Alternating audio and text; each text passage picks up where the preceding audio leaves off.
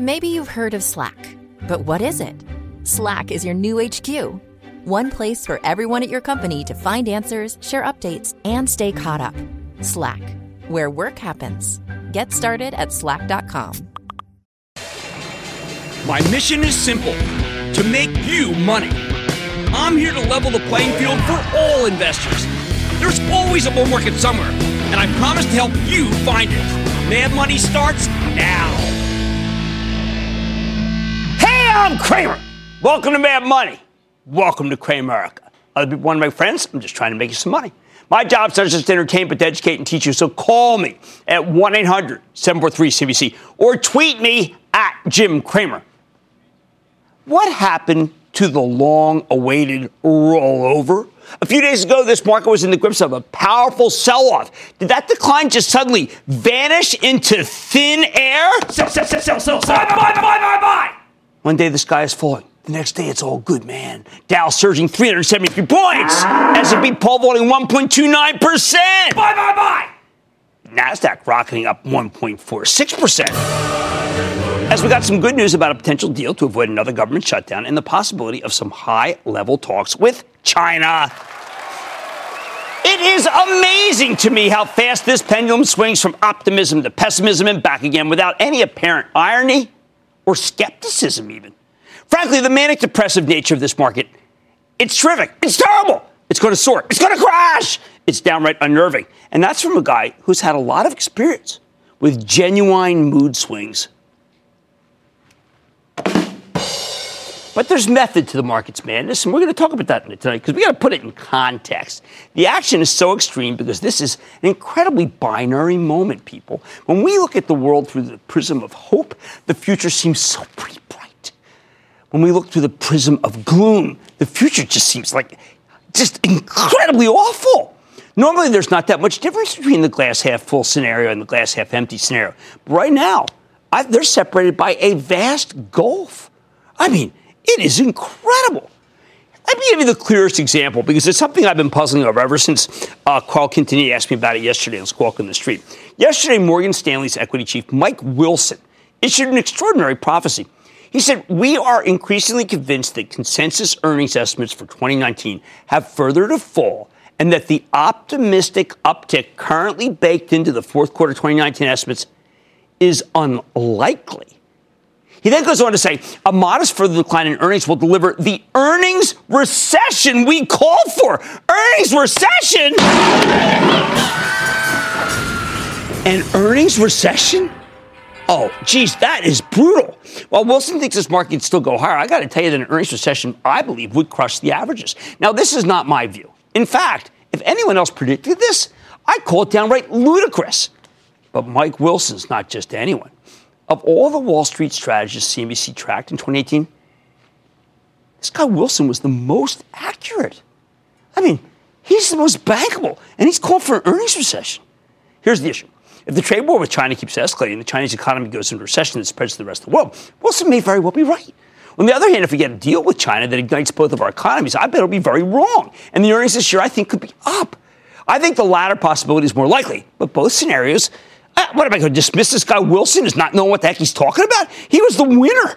Speaking of China, we've been over the two camps in the Trump White House, but it's worth it to refresh the trade warriors and the cold warriors. The trade warriors, led by Larry Kudlow and Steve Mnuchin, are focused on doing more business with China. They just want to level the playing field for American companies. The cold warriors, led by Peter Navarro and Robert Lighthizer, he's the head trade negotiator, care less about trade and actually more about preventing the People's Republic from becoming a rival superpower. The 2025 plan.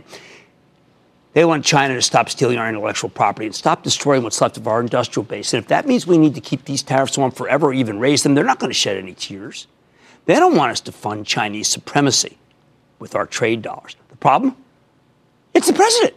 We don't know what camp President Trump favors. I mean, today he hinted, and it sent things to he hinted that there could be a deal in the offing, the upcoming talks, that they'll be fruitful. And you know what? As soon as I heard that, what I said was, buy.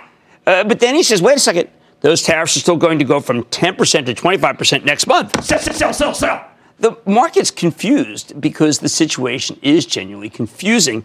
But the last thing he said was pretty positive, and there you go.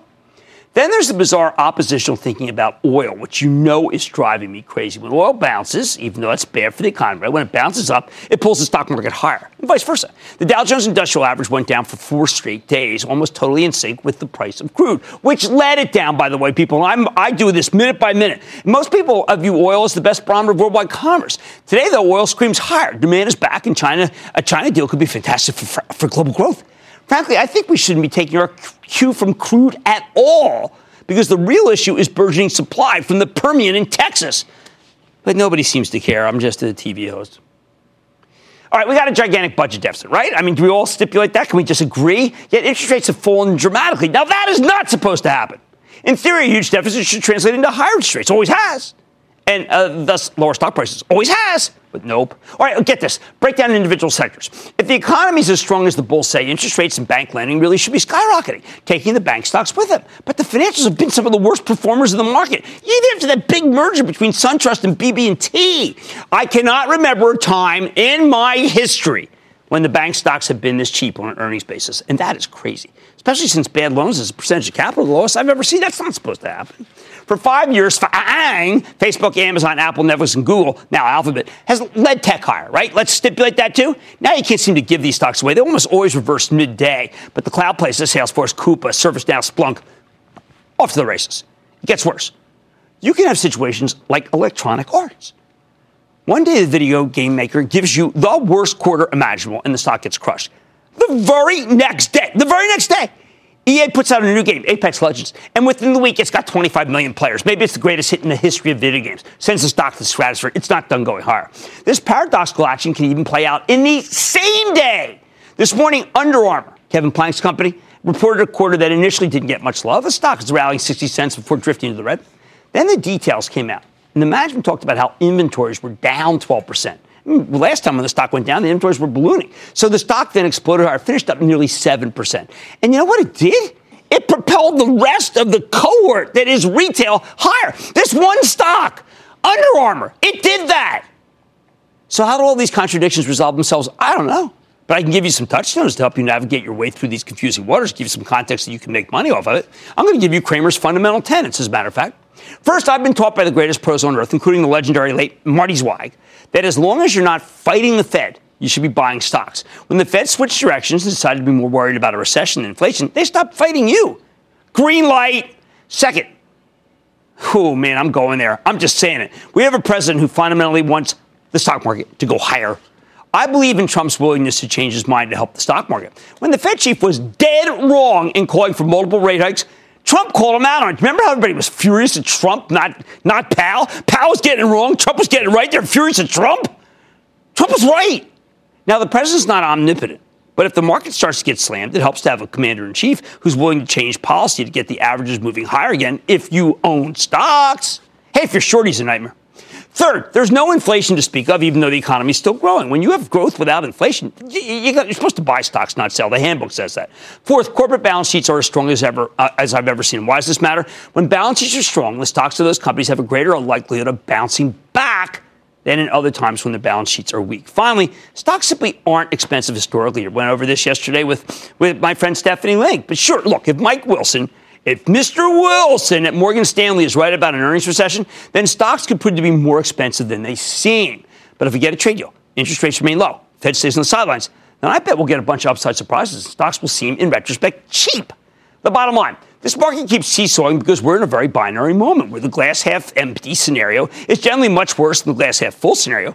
But I think the facts favor the more hopeful view right now. So it's worth staying in this market as long as you recognize that if the trade talks break down, and we're going to get a decent decline ahead. All right, let's go to Adam in Florida. Adam. Hey, Jim, how are you? Big boo-ha from North Florida. No, I love North Florida. I lived in the Panhandle myself. Kindred. Oh, okay. Yeah. Hey, listen, AT&T, have it for a while. Okay. Has a great dividend. It's about 28 today. And I see Sprint filed a lawsuit about the 5G rollout. Should I be concerned, or are they just trying to jump on the bandwagon? A little bandwagon jumping, but let's understand each other. Let's get on the same page. You are reaching to get that yield. Why not take a little bit less yield and own Verizon? I don't like to reach. In other words, if I'm concerned about a yield being safe, I just say, because that's not why I like yield. I like yield as kind of a safety business. Chad in Tennessee. Chad. Booyah from Lookout Mountain, Tennessee. Lookout Mountain. Chapman and Mim. It is so beautiful. Lookout Mountain is so beautiful, sir. I'm sorry. I just love it there. Go ahead. No, that's okay. Thank you. Rock City's the best place, one of the best places in the world. Thank you.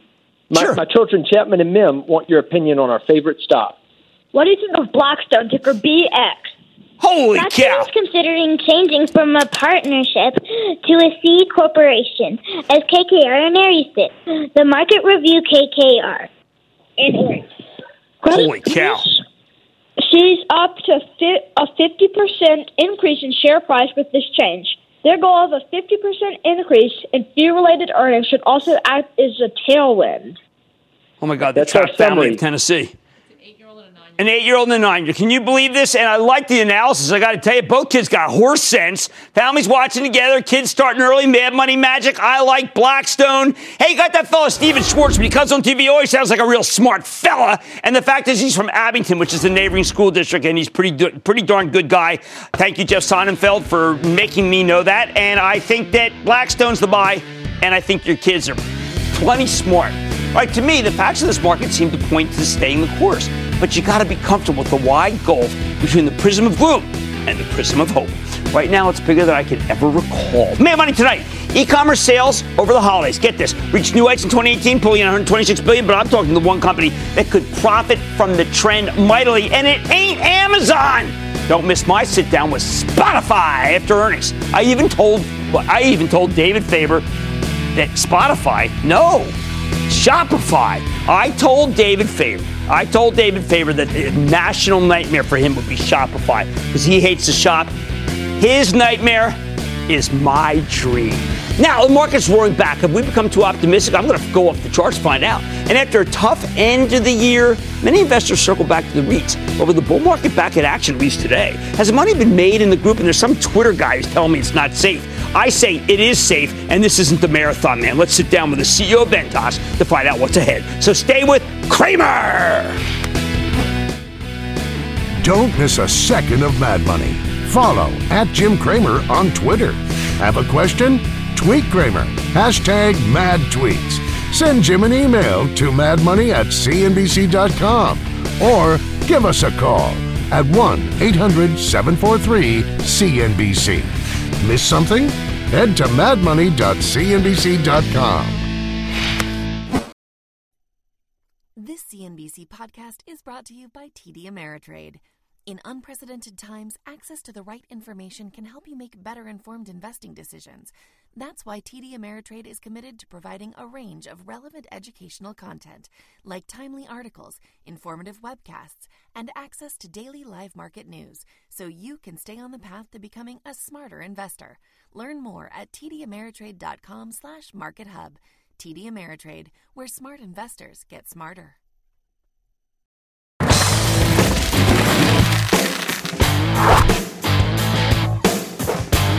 This is one of the most exciting companies we've had on Mad Money since we started. When you look at retailers that shot the lights out this earnings season, what's the one thing they have in common? They all have a strong direct-to-consumer, we call it DTC business. And the best way to reach your customers directly is by selling them stuff online.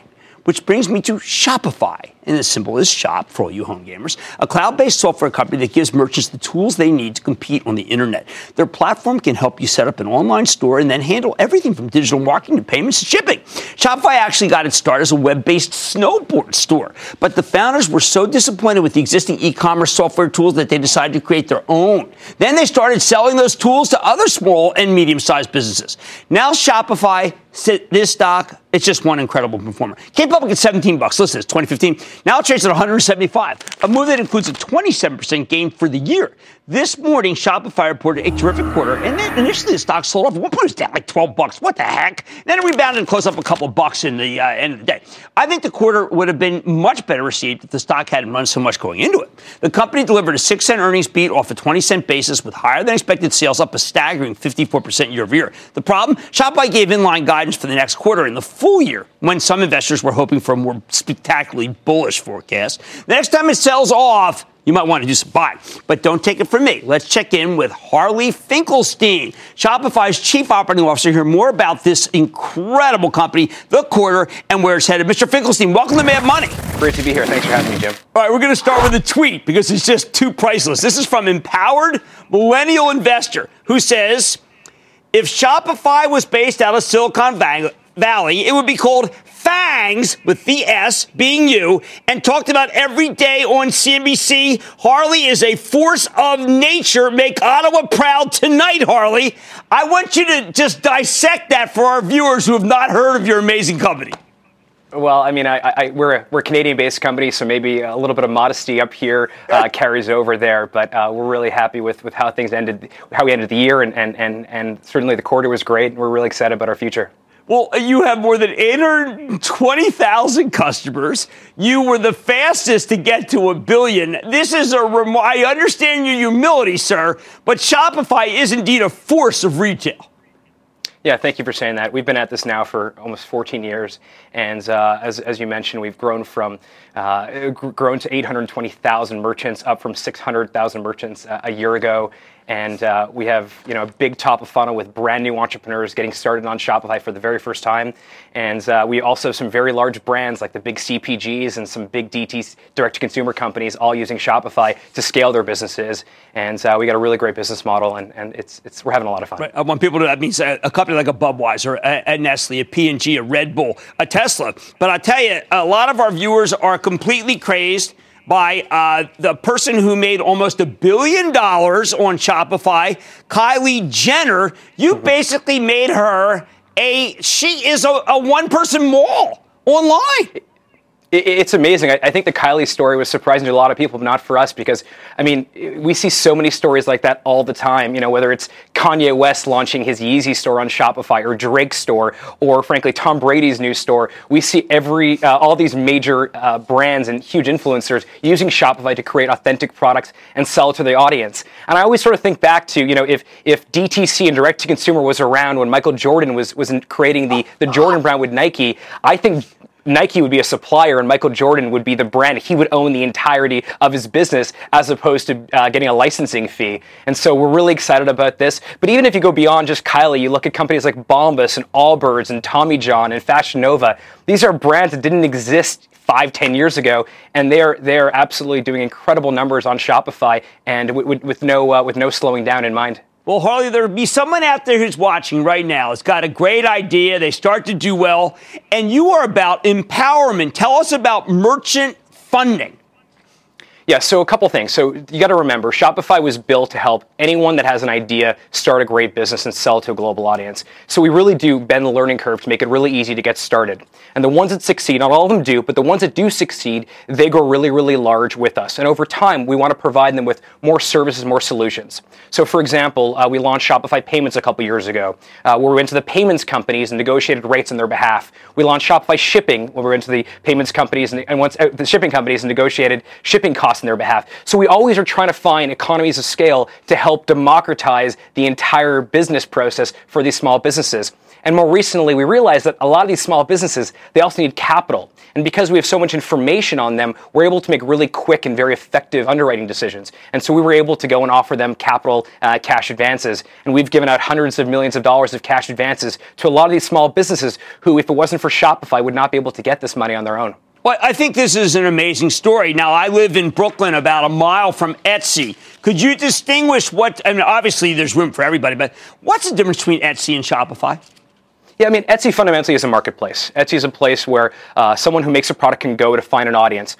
But our feeling is that, for an entrepreneur, they don't always want to rent the audience. They want to own the audience. They want to have a direct relationship with their customers. They want to own the entire profit margin. They want to be able to sell and have long-term relationships with the people that are buying their products. And so companies like Etsy, do a really good job of curating a bunch of products and renting those customers to those makers. And we think the marketplace are really great, but we think fundamentally, ultimately, makers and entrepreneurs and merchants, they want to have a direct relationship with the people buying their products. And so one of the things that is not well known about Shopify, but one way to think about what we do is we're really this retail operating system where merchants can start a store with us very easily, and they can build a beautiful online store, but they can also cross-sell to different marketplaces like eBay or Amazon. But the idea is that it all feeds back into one centralized back office, which is Shopify, and that's where they can run the entirety of their business. And really the idea is, let's become the most important piece of software they use on a daily basis. The first thing they open every morning, the last thing they close every night. So cool. And so obviously marketplace will play a role there, but ultimately merchants want to find customers wherever those customers exist, and more and more they want to sell direct to those customers. Oh, I got to believe. Now, the one last question. You guys are very forward thinking. I think there's a market that's going to be disrupted worth $250 billion in consumer products, and I think that's the cannabis market. That's how big I think it is. You're not holding back. You're right there with Canadian cannabis, aren't you? Yeah, so obviously the reason we started with Canada was there was clarity in Canada. Right. The Canadian government, the legislator, they were very clear on how they were going to roll out the commercialization and the legalization of cannabis sales on the consumer side. And we felt it was really important for us to act quickly and effectively to not only win as much of the Canadian market as we possibly could, but also to show the rest of the world as they begin to think about cannabis sales that we're the first phone call that they should be making. And so whether it's the province of Ontario or British Columbia, or most of the largest licensed producers like Canopy in Canada, Shopify is what's powering those retail sales, and we think that we can do a great job helping other countries and other regions do the same thing. Well, congratulations for what you've done for all of the merchants, more than 820,000, and for all the shareholders. That's Harley Finkelstein. Yes, if he were in Silicon Valley, maybe it would be the S and Fangs, but I like the fact he's up in Ottawa. What a story. Mad Money's back after the break. This CNBC podcast is brought to you by TD Ameritrade. Investing isn't one size fits all. Every investor has a unique style. That's why TD Ameritrade offers 2 different mobile apps. There's TD Ameritrade Mobile, which lets you manage your portfolio with streamlined simplicity. Or Thinkorswim Mobile, which gives you tools you need for more advanced trades and in-depth analysis. Visit tdameritrade.com/apps to find the one that's right for you. Once again, that's tdameritrade.com/apps.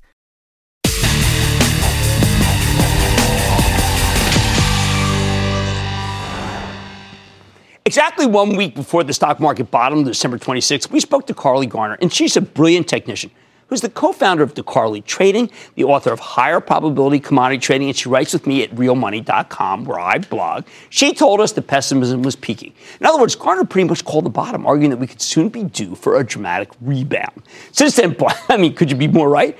After one last horrible downdraft over the following week, the averages reversed, and they've been working their way higher ever since, including today's phenomenal run, driven by some optimism about China, as well as possible deal to prevent another government shutdown, and yes, some vicious short covering from bears who've been laying on this market. Now that the market's come roaring back, though, we got to ask ourselves another question. In late December, Garner saw the bottom coming because she realized investors had gotten too negative, too pessimistic. So after this monster move, don't we have to ask ourselves, have we gotten too optimistic? See, the stock market is kind of like a pendulum, okay? It's constantly swinging back and forth. And Garner believes that the pendulum almost always overshoots. All movements go too far. In December, we overshot to the downside. Since the intraday lows on the day after Christmas, the S&P 500 has rallied an astounding 17%. Does that mean we're now approaching irrational exuberance territory? Tonight, we're going off the charts to answer that exact question with the help of Carly Garner. And at least for now, her answer is simple. We don't have too much optimism. We don't have too much optimism. And, for example, she's going to use this thing called Distart. She's got a bunch of really good indicators. The CNN Fear and Greed Index, which relies on a variety of different inputs to measure, how about fear and greed? It currently stands at 68 out of 100. To her, that suggests the market with a moderate amount of greed built in. Moderate. That's a far cry from the extreme levels where you need to start worrying. Too much greed, toxic. It contains the seeds of its own destruction. When everyone is feeling bullish, that means there's no one left to buy stocks. If you want the market to keep climbing, you need some bad bears and some fence sitters who can change their minds to provide fuel for the rally. And the flip side is also true. That's why Garner's peak pessimism call worked so well in December. At the lows, we basically ran out of potential sellers. Look at this, how obvious this is. I mean, it is, right? And now, so if it were up here, we'd be a little more concerned. But it's not. So too much pessimism can kill a decline, and too much optimism can kill a rally.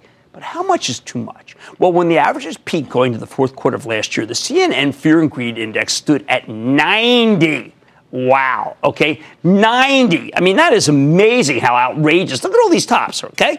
Garner points out that we usually don't peak until we hit 90 or above. Just take a look at this chart of the CNN Fear and Greed Index going back to 2016. There are a few times where it peaks in the 60s or 70s, where we are now, but most of the major reversals, major, right, the big downturns from greed to fear have started at substantially higher levels. And you can see, this is just, it's kind of open and shut when you think about it. What else? All right, as of yesterday, only 50% of professional traders and investors polled by the Consensus Bullish Index were actively feeling bullish. Again, to Garner, that means we've still got plenty of bears and fence sitters who can be converted into bulls, adding fuel to the fire, which is something that I think really did help drive today's run. Then there's those CBOE. You guys, we covered this a lot. I don't care. More to go here. Volatility Index, or the VIX for short, measures the implied volatility of the S&P 500 options market. Many investors use it as a proxy for fearful sentiment. Check out the VIX's weekly chart going back to 2014, okay?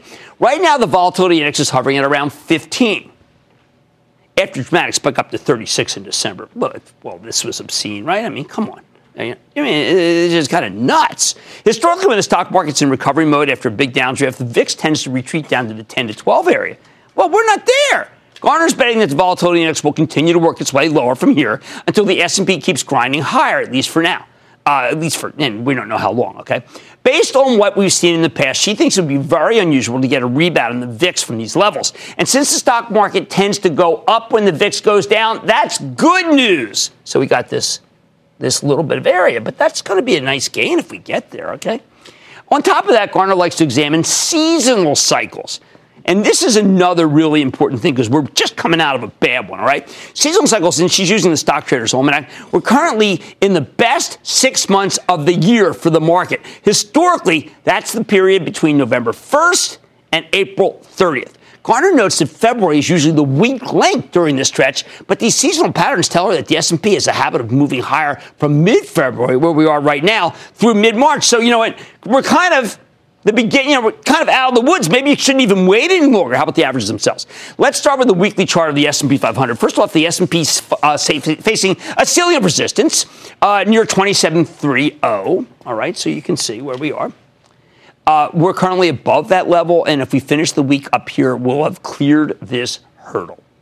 Meanwhile, take a look at the relative strength index. That's the RSI, an important momentum indicator that's currently in pretty neutral mode. Again, we don't want to see it to an extreme to be too bullish. You'd expect the RSI to be higher if we were reaching excessive levels of optimism, right? Same goes for the slow stochastic oscillator. This is another important tool that helps technicians figure out when a security has gotten overbought or oversold. So let's take a look at that. No, not really, right? Stochastics still have room to run. They haven't yet crossed into overbought territory, which would signal that the market's come up too far too fast. Even if the S&P 500 keeps climbing to, say, I don't know, let's say 2,800, okay, up 2% from here, Garner doesn't anticipate either the RSI or the slow stochastic will hit extreme overbought levels. Now, if we can clear the ceiling of resistance at 2,800, she says there could be a nice run to 3,000, provided we get some kind of trade ceasefire with China. You need an event like that. Of course, if Garner's wrong, if the S&P 500 does break down from here, we're going to have a floor support at 2,600, which is down more than 5% from these levels. If that floor fails to hold, Garner says the S&P could cascade all the way down to 2,400. You know how technicians work. If it goes the other way, it does lead to consequences. It does not lead to a buying opportunity necessarily. But she does think that this decline is very unlikely. And if we do get such a dramatic pullback, she actually says it would be a great place to do some buying. All right, now why don't we zoom out and look at the S&P 500's monthly chart? To Garner, this picture is telling a very similar story. For years, ever since the financial crisis, the S&P has been trading a higher channel, a fairly wide channel. Pretty defined, right? When we peaked in September, we hit the high end of that channel. And when we bottomed in December, we ended up bouncing off the low end of the channel. So there you go. Right now, the S&P is in the middle. That's also good. You got a ceiling of resistance at 2,800. All right, there we go. and another hurdle at 2940. But the hard ceiling is 3,000. This is going to be tough to do. That's perfect. Just like we saw on the weekly chart. Meanwhile, if we get a brutal sell-off, the hard floor is around 24, 28. So with the S&P in the 2700s, Garner says we're basically in equilibrium. That's right. Again, the signs suggest that this market can have more upside before the rally exhausts itself. The relative strength index on the monthly chart is currently neutral. All right, we don't mind that. And headed higher to Garner, that means going higher is the path of least resistance for the S&P 500. That's what we want. Eventually, the market will become too optimistic and stocks will peak, but we're not there yet. Once the S&P climbs to 2,800, perhaps maybe to the mid-2900s, that's where Garner expects things will turn south and the pendulum will start swinging in the opposite direction. So let me give you the bottom line. Remember, this person, Carly Garner, has been dead right. And the charts, as interpreted by Carly, suggest that this market still has some more upside here. But if we get a few more days like this wild one, she thinks we'll need to start worrying about irrational exuberance. For now, though, she thinks we are headed higher. And I agree. Let's go to Riley in Georgia. Riley. Jim, booyah. Booyah. Thank you for taking my call. I was going to let you know I work for the fire department here in Georgia, and every night we watch your show at the station, hoping we don't get a call. So hopefully I'll be able to talk to you today without a call coming in. Thank you. No, thank you. With the market going up as it did today, do you still think now is a good time to put gold in your portfolio, or should we wait till gold comes down? I do think gold is right here. Look, the dollar's been strong for a little while, for a little bit of a streak. It's going to start coming down. I want gold for insurance. I always hope insurance doesn't pay off, but that's okay. Sometimes you got to do a hedge, and gold is a great hedge. All right, according to tonight's chartist, this market has room for more upside, and it's right here. A few more rallies, and then we could be facing some irrational exuberance, but not yet. Much more made money at, including my exclusive with Ventas. Could the company continue to offer healthy returns? I know a lot of people are skeptical. Let's check it out. Then I hate to burst your bubble, but I'm telling you why the alleged boom in the stock market has nothing to do with the Fed, and all your calls rapid fire in tonight's edition of the Lightning Round. So stay with Cramer.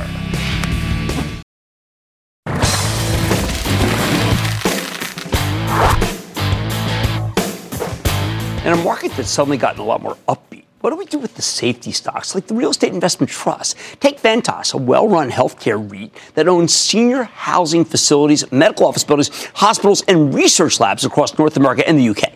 That's a nice, consistent business, and the stock also protects you with a juicy 5% yield. Plus, we know Ventas is doing well because the company reported a strong quarter just last week. However, as we saw today, this is not the kind of stock people get more excited about as the global economy improves. On the other hand, if you're skeptical about President Trump's ability or his willingness to strike a deal with the Chinese, well, then the REITs could come roaring back the moment one of the hardliners in the administration leaks something negative about the negotiations. That's been going on forever, right? Think of Ventas as insurance against the possibility of anything that might cause a further economic slowdown. Now, last night we got a chance to speak with Deb Cafaro, the terrific chairman and CEO of Ventas, and I thought she told a compelling story. So take a look. Deb, Ventas has done amazingly, and yet I know you've been worried about the growth. You're talking about a pivot year back to growth right now. How can it happen?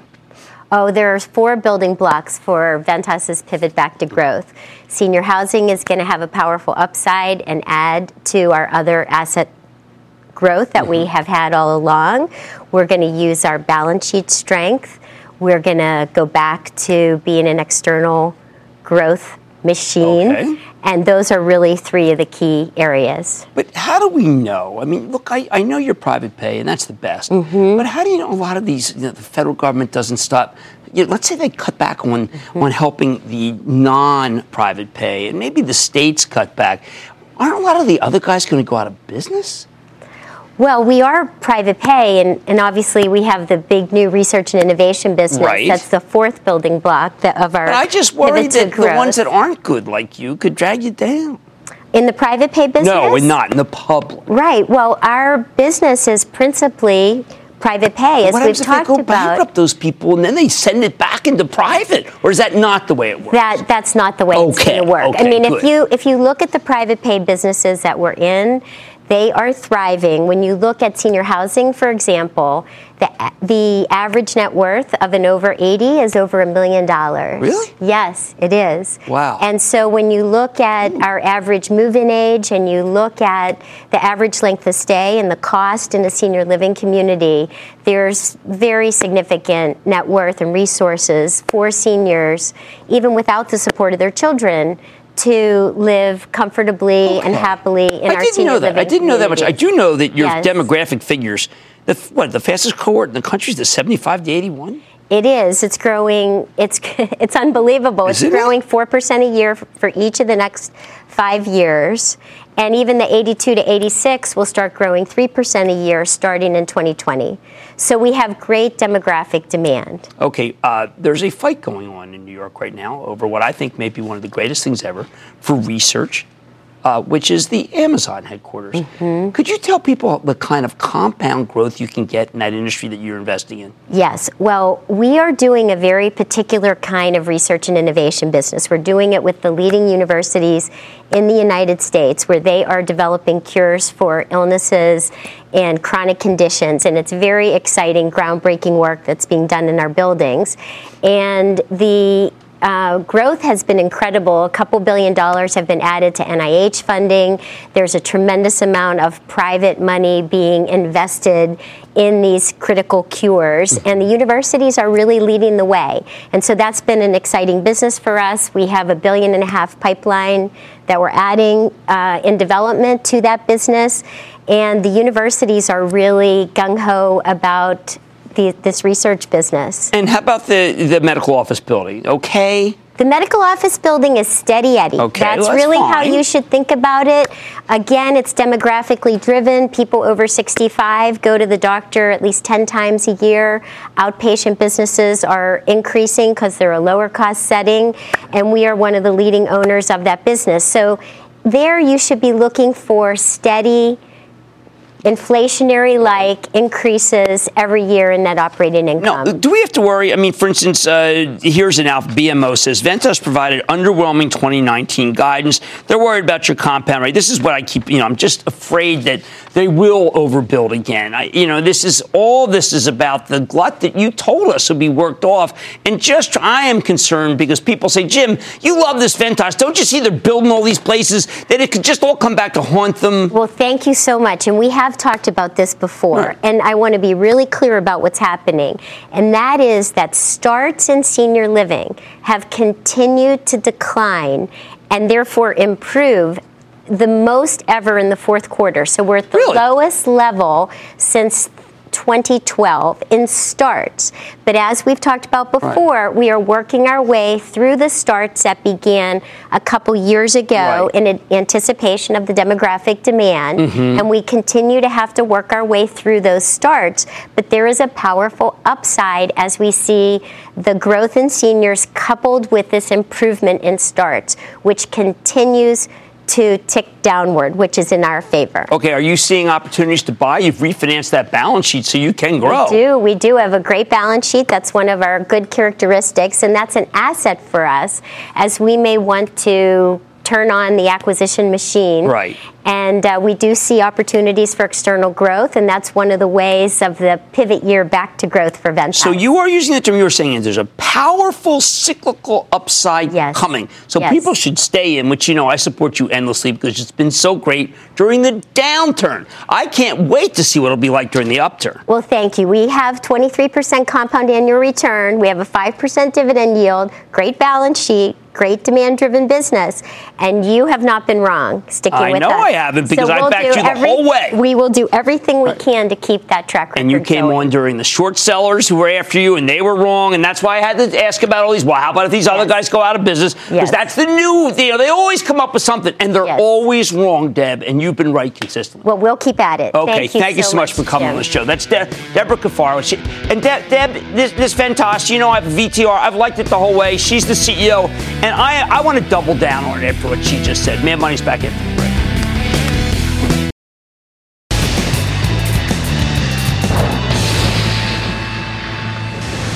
It is time! It's time for the lightning round. Much about Ralph Gross, one of these haters, not extended by simply under the coin, play the sound. And then the lightning round's over. Are you ready, Skate? Dad, time for the lightning round. Let's start with Patty in Ohio. Patty! Hey, Jim. Hey, happy belated birthday. Oh, you're too kind. Thank you so much. And you've been so good to me all these years. I've been watching you since Kudlow. Wow. So, hey, he's now the dove in the trade fight. What's going on? Okay, I'm looking at Baidu right here. What do you think? No, we're going to recommend only Alibaba. We've added that just because we feel like that the trade camp is going to get a deal. But that's the only one we're going to do because we're very, very strong in the fundamentals here. How about we go to Clay in Montana? Clay. Hi, Jim. Good job. Thank you. Oh, thank you, Clay. Should I buy more Domino's pizza before the earnings, or what's your thought? I think the quarter's going to be okay. I like the stock. I think Rich Allison's doing a real good job. I'm sticking with Domino's. The category's not that flamboyant. It's not doing that well. But hey, listen, they're taking some share from another competitor that I don't need to name. How about Phil in Illinois? Phil. Hey, Jim. Thanks for taking my call. Of course, Phil. My question's about Synopsys. It's had a good run the last 6 weeks. Yeah, it's a good company. It's design automation. I'll give you a twofer. I'll also throw in Autodesk. I like that one, too. These are very strong stocks. Let's go to Mark in Virginia. Mark. Hey, Jim. How you doing today? I'm doing well, Mark. How about you? I am doing fantastic. I have a critical mass booyah for Jim Cramer. On February 18th, Transocean reports. Is it a projected 24% loss, or is there an upside surprise? That's you know what? question. I got to tell you, I don't like offshore drilling. It's just been a real loser. If you want to own offshore drilling, you might as well go be in, I got to tell you, I'm going to say it. It's owned by my travel trust, Schlumberger, and I never thought Schlumberger would sink as low as it did. There, I own that. Like to talk about my mistakes? Because that's what you can learn from. How about Craig in New York? Craig!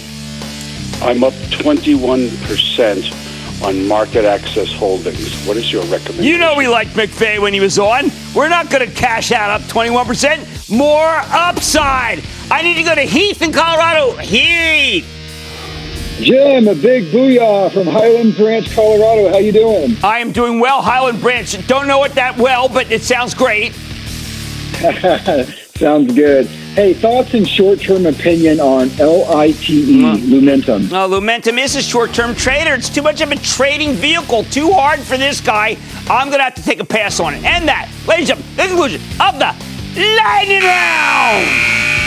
The Lightning Round is sponsored by TD Ameritrade.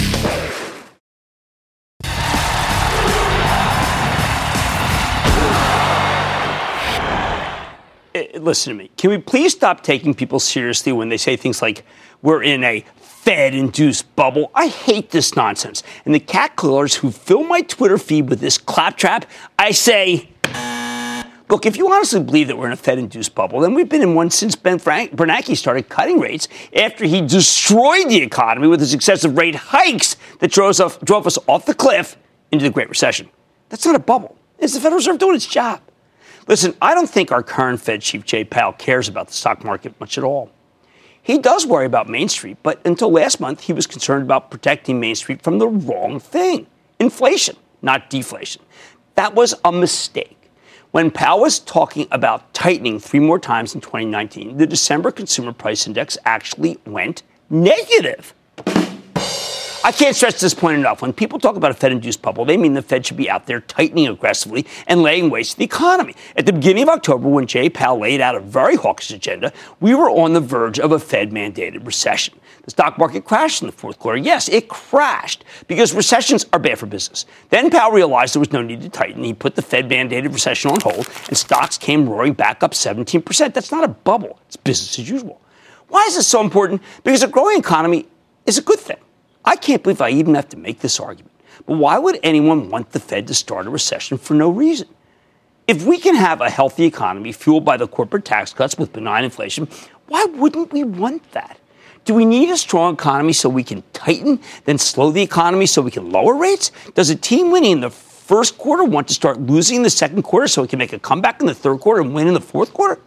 No. Winning is an economy that grows as much as it can without sparing inflation. Yet I can't tell you how many hedge fund managers over the years have been struck by the idea that interest rates should be much, much higher.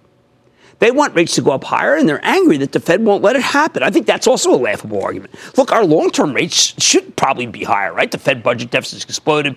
I think it's going to be a huge problem down the line. No, I'm stipulating it. In theory, when the government borrows a fortune, long-term treasury yields are supposed to go higher. You borrow a lot, and you need to pay a higher interest rate. It just hasn't happened, that's all. Why? Well, I don't know. It's not the Fed's fault. The Fed only sets short-term rates. Our long rates have stayed low because they're still much higher than the long rates in Europe and Japan, which entices foreign investors into buying our bonds, and that pushes down their yields. Plus, we've seen a dramatic decline in corporate bond issuance, down 19% in the fourth quarter. That leaves fixed income investors with no choice but to plow into U.S. Treasuries. There are some powerful forces. These can make rates change. Now, the Chinese, by the way, you keep hearing that they're big Treasury holders. Do you know that they've liquidated U.S. Treasuries en masse? They owned 14% of our bonds in 2011. Now they only own 7%, according to the Wall Street Journal. Yet that just hasn't seemed to have much of an impact. That's incredible. Still, this influx of foreign money pushing down long-term interest rates is no reason for the Fed to tighten. Those aren't the rates the Fed controls. So let's do this. Let's take this idea of a Fed-induced bubble off the table. We have an economic expansion that's been fueled in part by lower taxes. That's a good thing. In reality, we had a genuine Fed-induced bear market back in December. That was a bad thing. That was fueled by Jay Powell's bad judgment. That was bad. And that's why I think we should question the sanity of anyone who desperately wants the Fed to tighten. They're either crazy or they genuinely want stocks to go lower because they have way too many short positions on and they're lagging the S&P 500. Stick with it.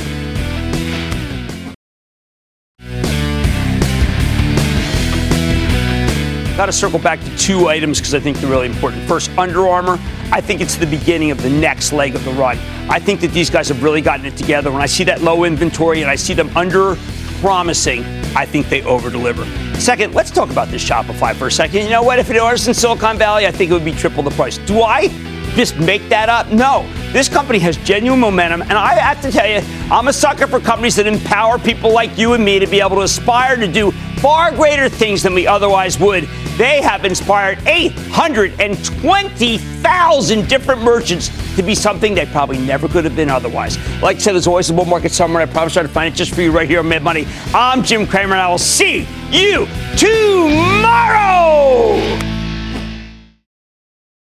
CNBC's Workforce Executive Council is a premier group of C-suite human resources executives from leading companies across the country.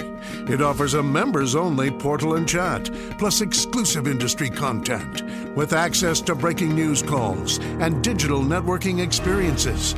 The network and resources HR leaders need now. Apply to the Workforce Executive Council at cnbccouncils.com/WEC.